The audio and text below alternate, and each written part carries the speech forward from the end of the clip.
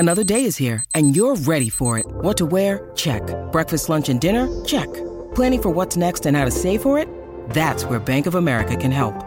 For your financial to-dos, Bank of America has experts ready to help get you closer to your goals.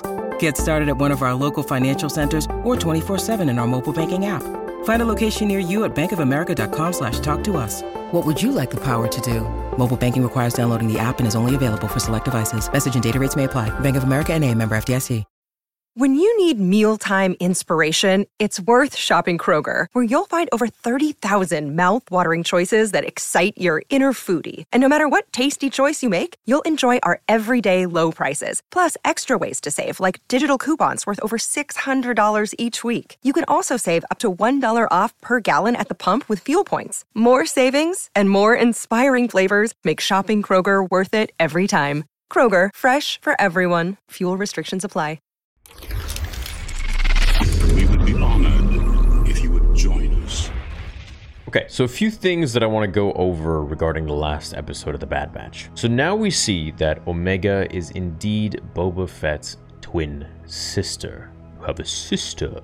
A twin sister. You get it. So Boba was known as Alpha, which is a sick name, and then Omega is Omega, which maybe she'll be given a name of her own, something Fett, which I imagine that Boba would give her that name himself. I think she's going to don the white Boba Fett suit, the white Mandalorian armor suit that was essentially Boba Fett's suit that was in Sid's workshop, or not workshops, back room area. And I believe that she's going to befriend Boba. I think eventually Boba will find out that she is his twin sister. I don't think he'll be too happy about it. I think he'll be like, this is just weird, you know, why are you a mutated clone? And by the way, a lot of people are saying, okay, there are 5 mutated clones. What's her mutation? She doesn't have one. Her mutation is that she is a woman. She is a girl. The chromosomes switched, so XX, XY, and now she's a girl. So that's the mutation. That obviously something in the DNA mutated, and she became a woman. She's a lady, Jango Fett. And now I believe that we're going to see her in the Book of Boba Fett. I think we're also going to see her possibly in the Ahsoka show.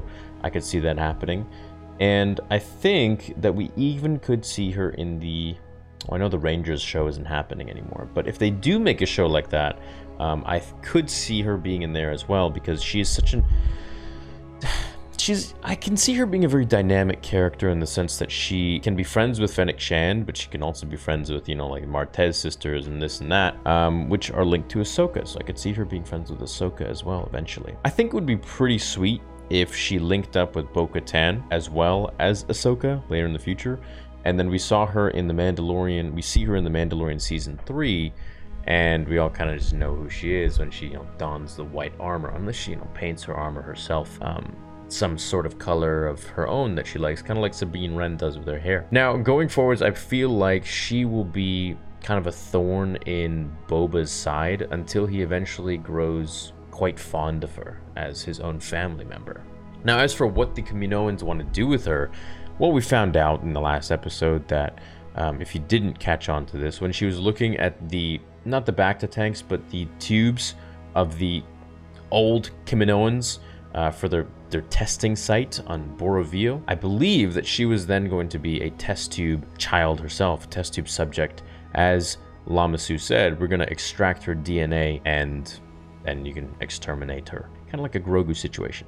Obviously, she has some very interesting DNA, and clearly, I believe that she must have some latent powers and abilities. And latent means that just abilities that haven't manifested themselves yet. And I say this because it's not going to be all that impressive and enticing for the Empire to be like, well, you just found another pure form of Jango Fett. Cool. What do you want us to do about it? We've had that for the last several years, and yeah, it was great, but we're ready to move on. So I feel like her mutation didn't just make her a woman, but it also added some, I don't know, maybe force sensitivity. I mean, she is pretty intuitive. She does pick things up very quickly. So it leaves the door open a little bit for some interpretation as to, okay, what's her deal here? Is she just a girl, or is that her only mutation, the Bad Batch? Or is she got a little something else going on there? So it immediately gets the wheels spinning in the head. Now, if she is force sensitive, then they definitely want her DNA. Imagine a force sensitive Jango Fett. That's better than a force sensitive General Grievous, considering Jango Fett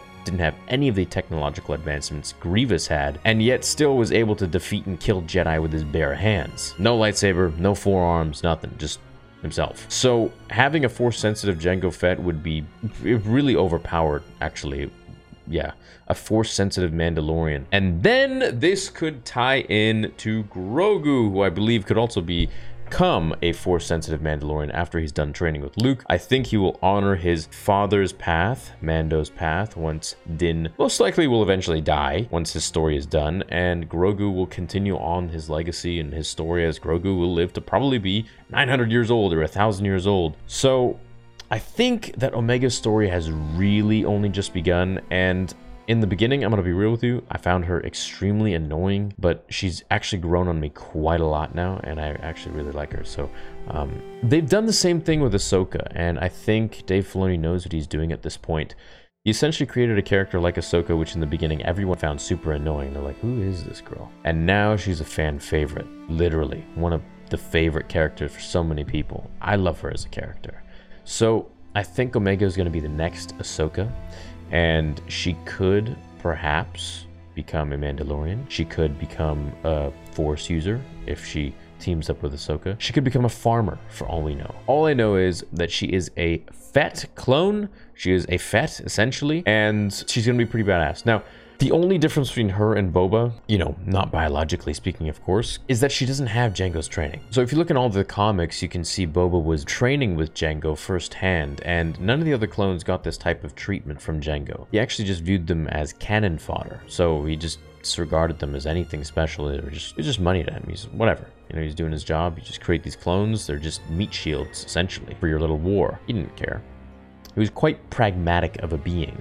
So I believe that she will have to really, really build up her character stats throughout the show and other shows that we may see her, unless of course she dies, which would be a total shocker. I don't see that happening, but I don't feel like they would put so much development to this character to have her just, you know, die like that. I think everybody around her is going to die to save her, and I feel that we will all be able to connect with all of these previous characters like Colon Force 99 and Rex and all that when we see her later on as an adult. I think they're just making these, you know, Dave Filoni is the guy to make these kind of characters that have this amazing development and to continue this legacy that was like Ahsoka. So I'm very stoked to see that. I'm very excited to see that. As for her training with Luke Skywalker, it's a bit of a stretch. I don't think that'll happen. But her training with Ahsoka, I could see that happening for sure. Now, also what I was saying, regarding her being as trained as Boba Fett, it's just not going to happen because she didn't have Jango as a mentor, because Jango's dead. In the comics, we see Boba was extremely ruthless, almost more ruthless than Jango, and in some cases he was. So to me, it kind of leaves the door open as to which way the pendulum she's going to sway. You know, is she going to be more good? You know, it's kind of like you're playing, you know, Knights of the Old Republic. Good, or is she going to be a little more evil? So I'm thinking that she's going to really have to figure her way out, and with the Bad Batch being her guide, I think she's going to be all right. I think she's going to be just fine. I think her morals are going to be a little higher than Boba's, whereas Boba's, you know, was raised to just, you know, get the job done, regardless of morality or ethics or anything like that. And I think that she's going to have a little more of a, I don't want to say heart, but she's going to have a little more of a moral compass compared to Boba Fett. And this could possibly cause some issues between them should they meet, which I believe they eventually will. And should they go on some missions together, I could see her maybe weighing him down or slowing him down, and then she would disagree with him because he's, you know, just wanting to get the job done and do this and that. And she's a little more moral and a little more, I guess, rational, a little more good, passionate, and caring, as Boba is quite callous. And I think as he ages, he becomes less and less callous, but especially as a little boy, if judging from the comics, he didn't really care.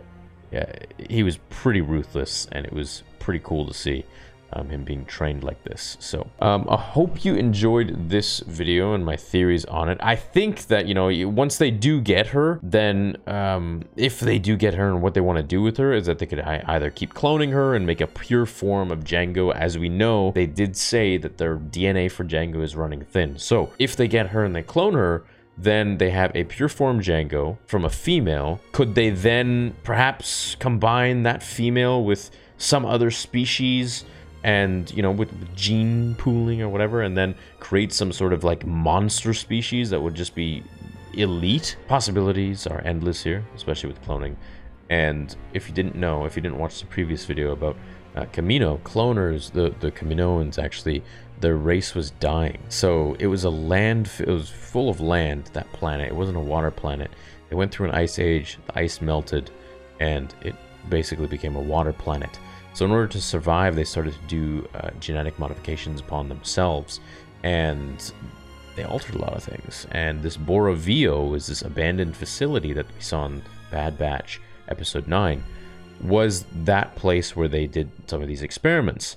And we saw different species of things. In Legends, the Kaminoans also did a lot of experiments and stuff for the rest of the galaxy and commissions for the rest of the galaxy on different kinds of species and splicing them together, putting them together, and creating weird looking things for certain projects. Like there was one species that, I forget the name, but they essentially had shovels for hands, and they were meant for mining.